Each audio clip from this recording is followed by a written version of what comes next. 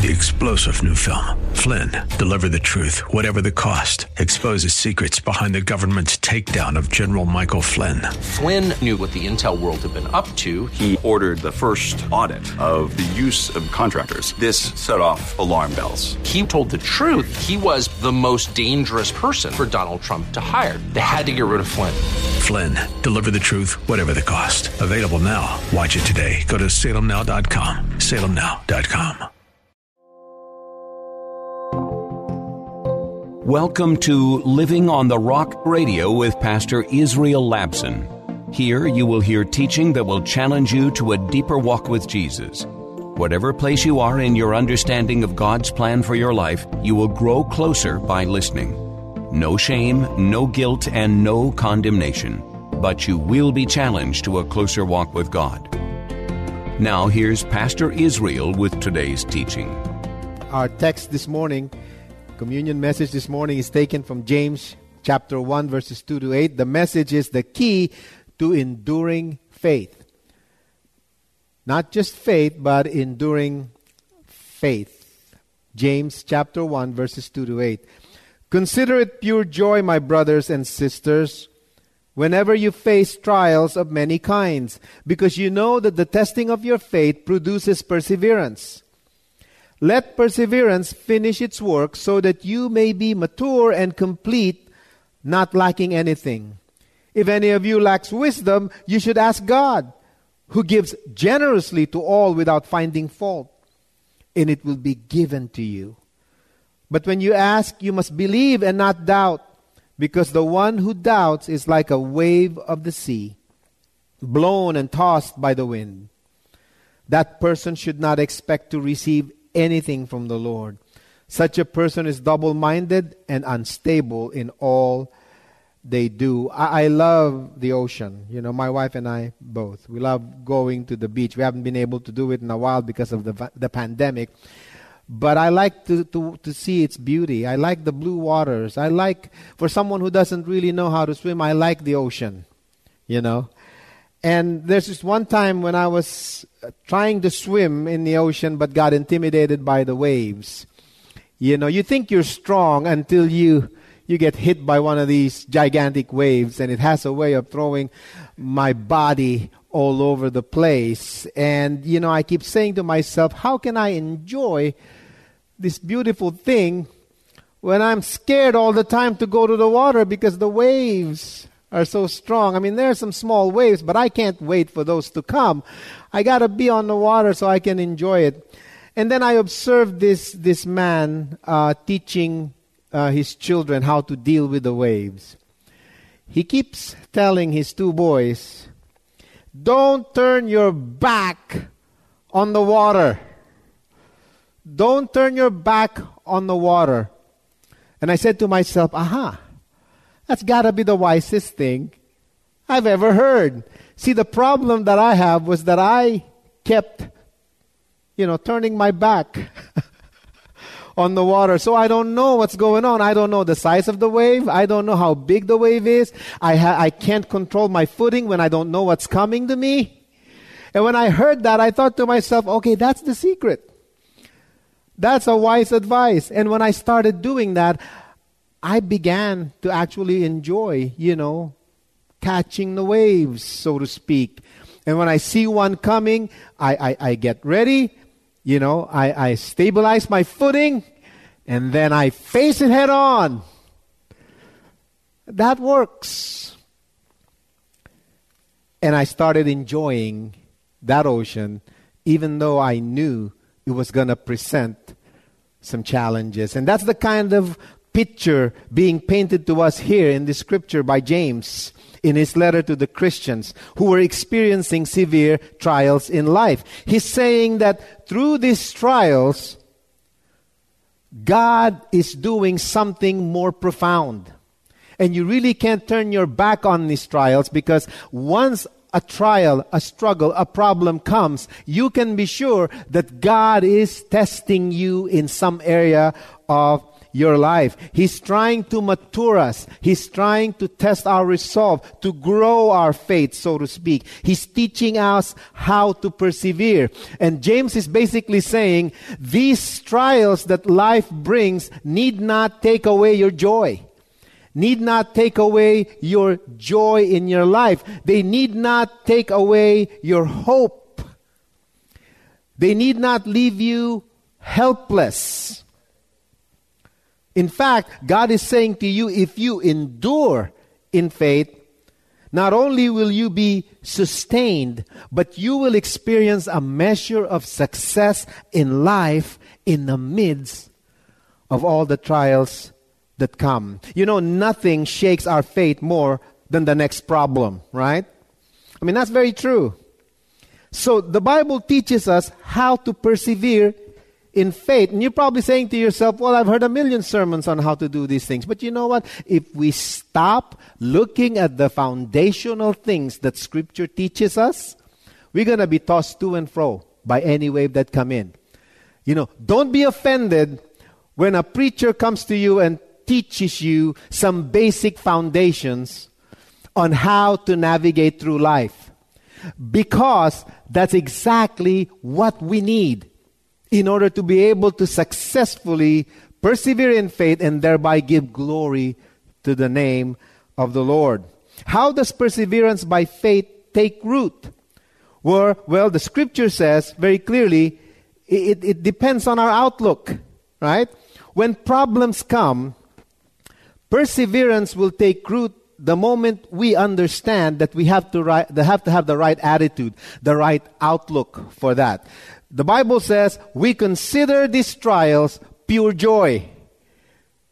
Because as God's precious children, He's accomplishing something much greater, of much greater worth than what the suffering is inflicting. In other words, when trials come, the first thing we got to do is to consider it all joy.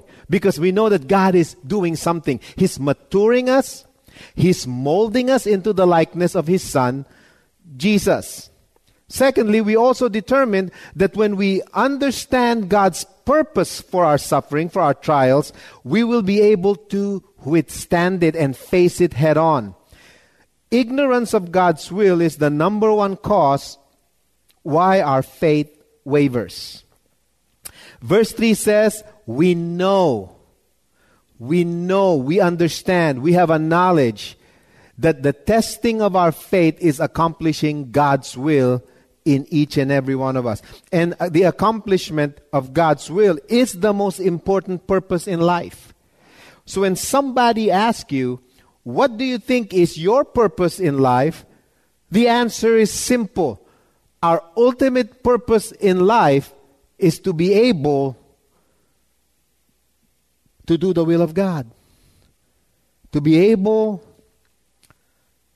to go through the trials knowing that the purposes of God is being fulfilled in our lives. We are called to surrender to God. And surrendering to God's will is the only way we can win our life's battles. We need to learn how to surrender our trust in God alone. So perseverance takes root the moment we realize that God is doing something more profound and that we do know that God is doing it. We're convinced that God is doing it. And we also know that there's joy in dealing with all the things that we're going through. Okay, now, somebody will often ask, okay, Pastor, I get it. I have the right attitude for it. I have the right attitude for the trials. And I know what God is doing. He's growing my faith. He's preparing me for a successful relationship with Him. I get all of that. I surrender all of that to the Lord. My problem is, what should I be doing while I am in the middle of a trial? You see, it's easy for us to talk about trials when we're not in it or when we just got out of it, right? But the question that so many of us ask is, okay, I get all of the reasons, all of the purposes of God, but what am I supposed to do when I'm in the middle of it?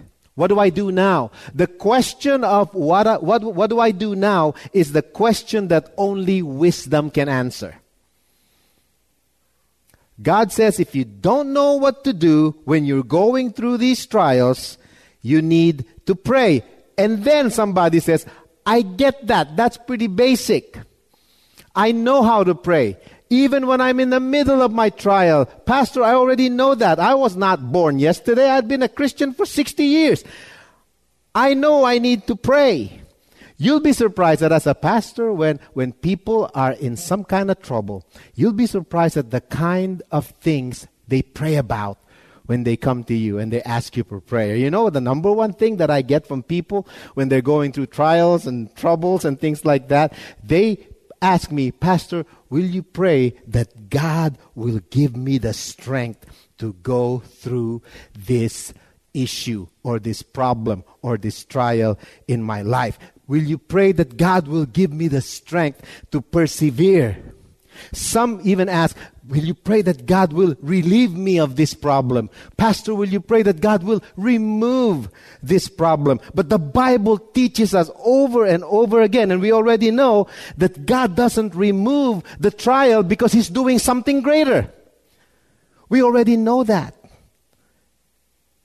Praying for personal strength is not the right way to pray when we're going through trials. When we go through trials, when we pray for wisdom rather than strength. Here's a thought for you. We need wisdom, not strength, in order to endure by faith through our trials. That's basically what James is saying. That's a proposition that maybe all of us reject. I don't like it. I don't need wisdom. I need God to remove this problem. I need God to relieve me from this issue. Nevertheless, we need wisdom from God. You know why Martin Luther King's civil rights work succeeded? Because he kneeled towards God.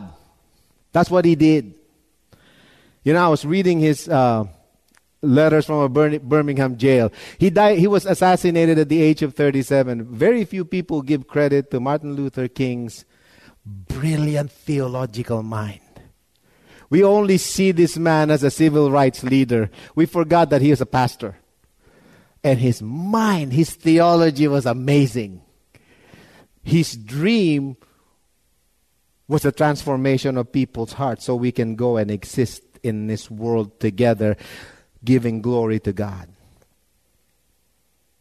That's not a political statement. That's not a statement to put one political group towards another. This is not a fight, a political fight at all. This is a fundamental rejection of the wisdom that says, apart from me, you can do nothing. We will quell these demonstrations. The virus will go away, and we will be fine for a while, but wait a few years, something else will come until we learn to put God back where He belongs, and that is in our hearts and in our communities. That's my spiel. That's my 2 cents. Understanding the reality of all of these things. Understand the ugliness of all the things that are going on. The wisest thing for us to do, not just as individuals, but as the church and as a nation, is to start proclaiming that there is good news. That people's hearts can change. And we can't solve this by legislations. We can't solve this. I mean, we can. We can try. We can dent this. The issue here is a transformation of the heart. Now, that's the global aspect of this thing. Let us go back to the micro, to how we deal things with our regular lives. How do we handle trials in our own lives? How does God answer for us the question of what do I do now? Well, He gives us 3 wisdom principles that will help us endure by faith through these trials. These are practical wisdom, okay? These are practical wisdom for enduring in faith. These are nothing new. These are basic foundational principles based on what God has been saying to us for thousands of years, okay? 3 practical wisdom principles. Number 1, you want wisdom? Walk in the Word. When you pray for wisdom, God says, here's practical wisdom number 1. Walk in the Word. God often gives us His Word rather than relief from the trials we face in life. And so many people have a difficult time accepting that. We have this concept of God that somehow He exists simply to bail us out of these problems. Why doesn't God just bail us out? Because we need a fundamental understanding that this is not our home. This world is not our home. Okay? Jesus says, don't marvel. He's not talking about superheroes. Don't marvel that the world hates you. Remember, it hated me first. Why did the world hate Jesus?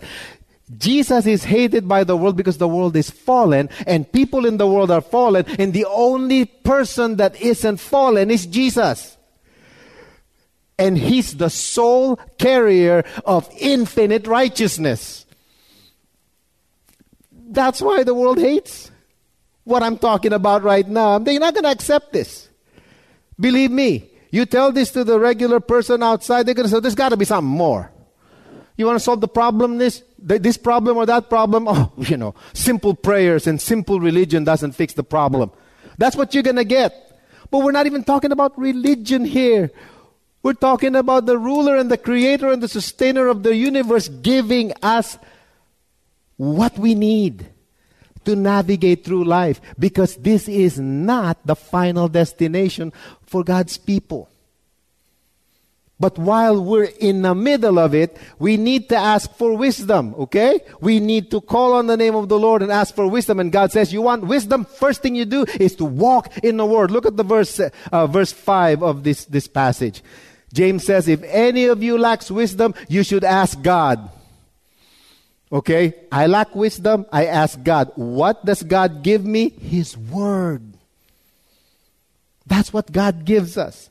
And you know what? He gives us His Word generously, without finding fault. And He says, I will give you the wisdom. I will give it to you. We lack wisdom because we don't walk in the truth of God's Word. What is the definition of wisdom anyway? The definition of wisdom is this: the application of what we know is true. That's what wisdom is.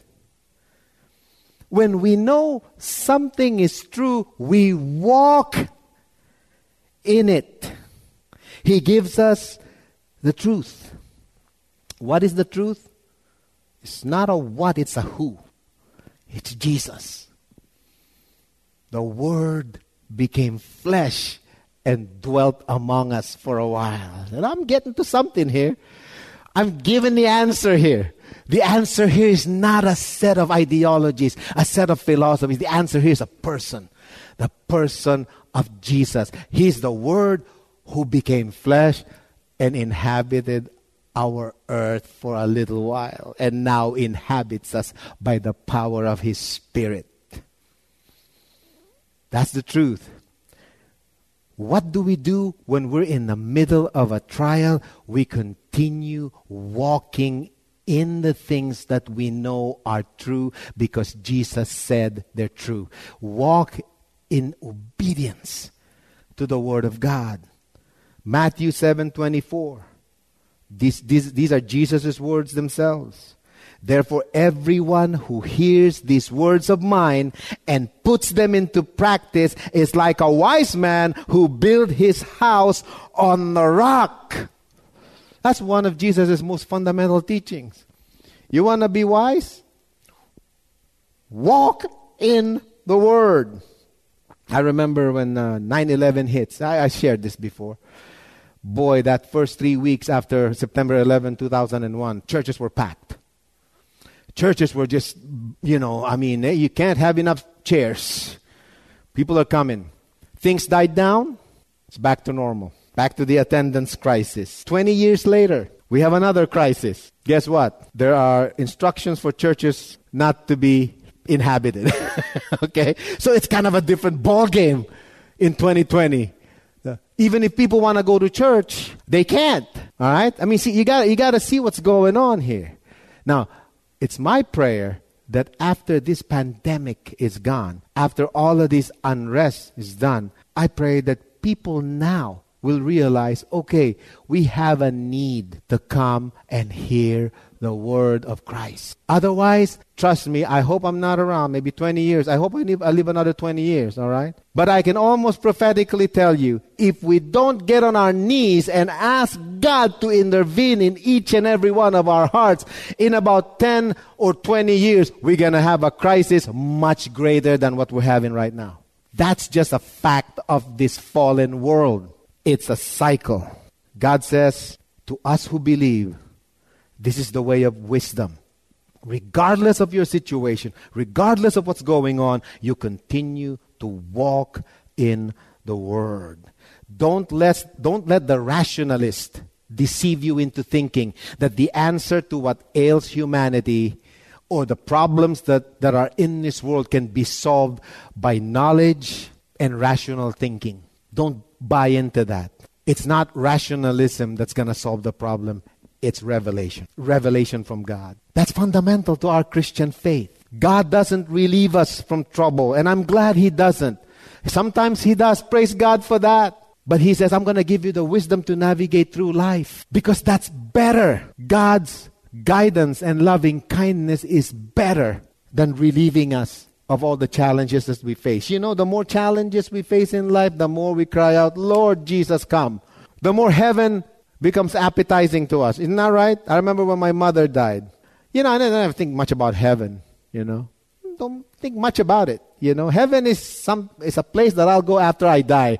I don't preoccupy myself thinking about heaven, because to me, at that point, heaven is still just a place where dead people go. And hopefully, because I'm a Christian, I'll go to heaven and all of that. It's nothing more than just that rudimentary, acceptance of the fact that I'm going to die and I want to go to heaven. But the moment my mother died, the painful reality that I won't see her again, the painful reality, the fact that someone who has brought me into this world and showed me the love that I needed in this world, when that was taken from me, I guarantee you, that day she died, heaven looked a lot more attractive to me. I don't know about you, but it should.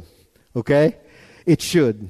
We need to walk in the Word. This is what Paul says to Timothy, 2 Timothy 3:15. And how from infancy you have known the Holy Scriptures, which are able to make you wise for salvation through faith in Jesus Christ. There's power in the Word of God. Many of us pray that God will remove troubles, relieve us from these things.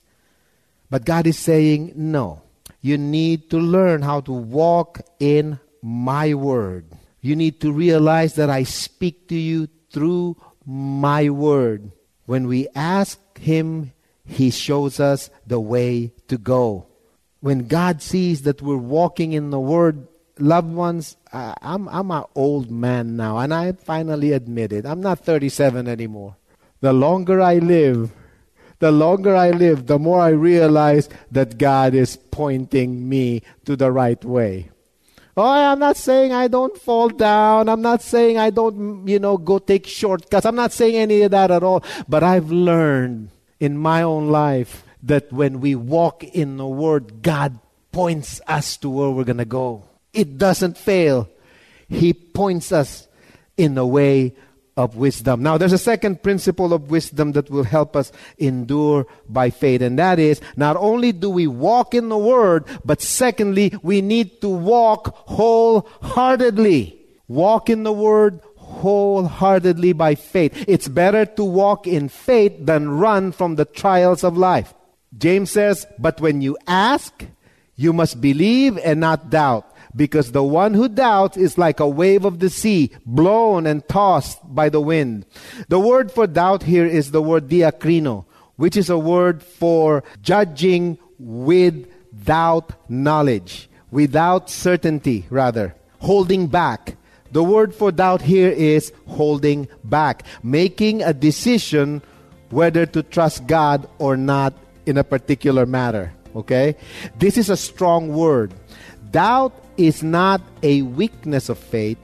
Doubt is lack of trust in what God said.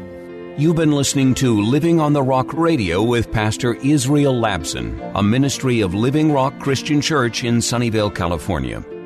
If you have been helped by this radio program and would like to keep it on the air, your continued prayerful and financial support is greatly appreciated. Please visit livingontherockradio.com, where all your tax-deductible gifts will go directly to the radio ministry. That's livingontherockradio.com. Living Rock is a church that doesn't care how you are dressed or what candidate you voted for. A church made up of imperfect people from all walks of life with a hunger and thirst to understand God's plan for our lives. No matter what you've been through or what questions you may have about God and faith, you will find love, grace, and hope at Living Rock Christian Church, 675 East Taylor Avenue in Sunnyvale, with Sunday worship starting at 10:30 a.m. More information at livingontherockradio.com.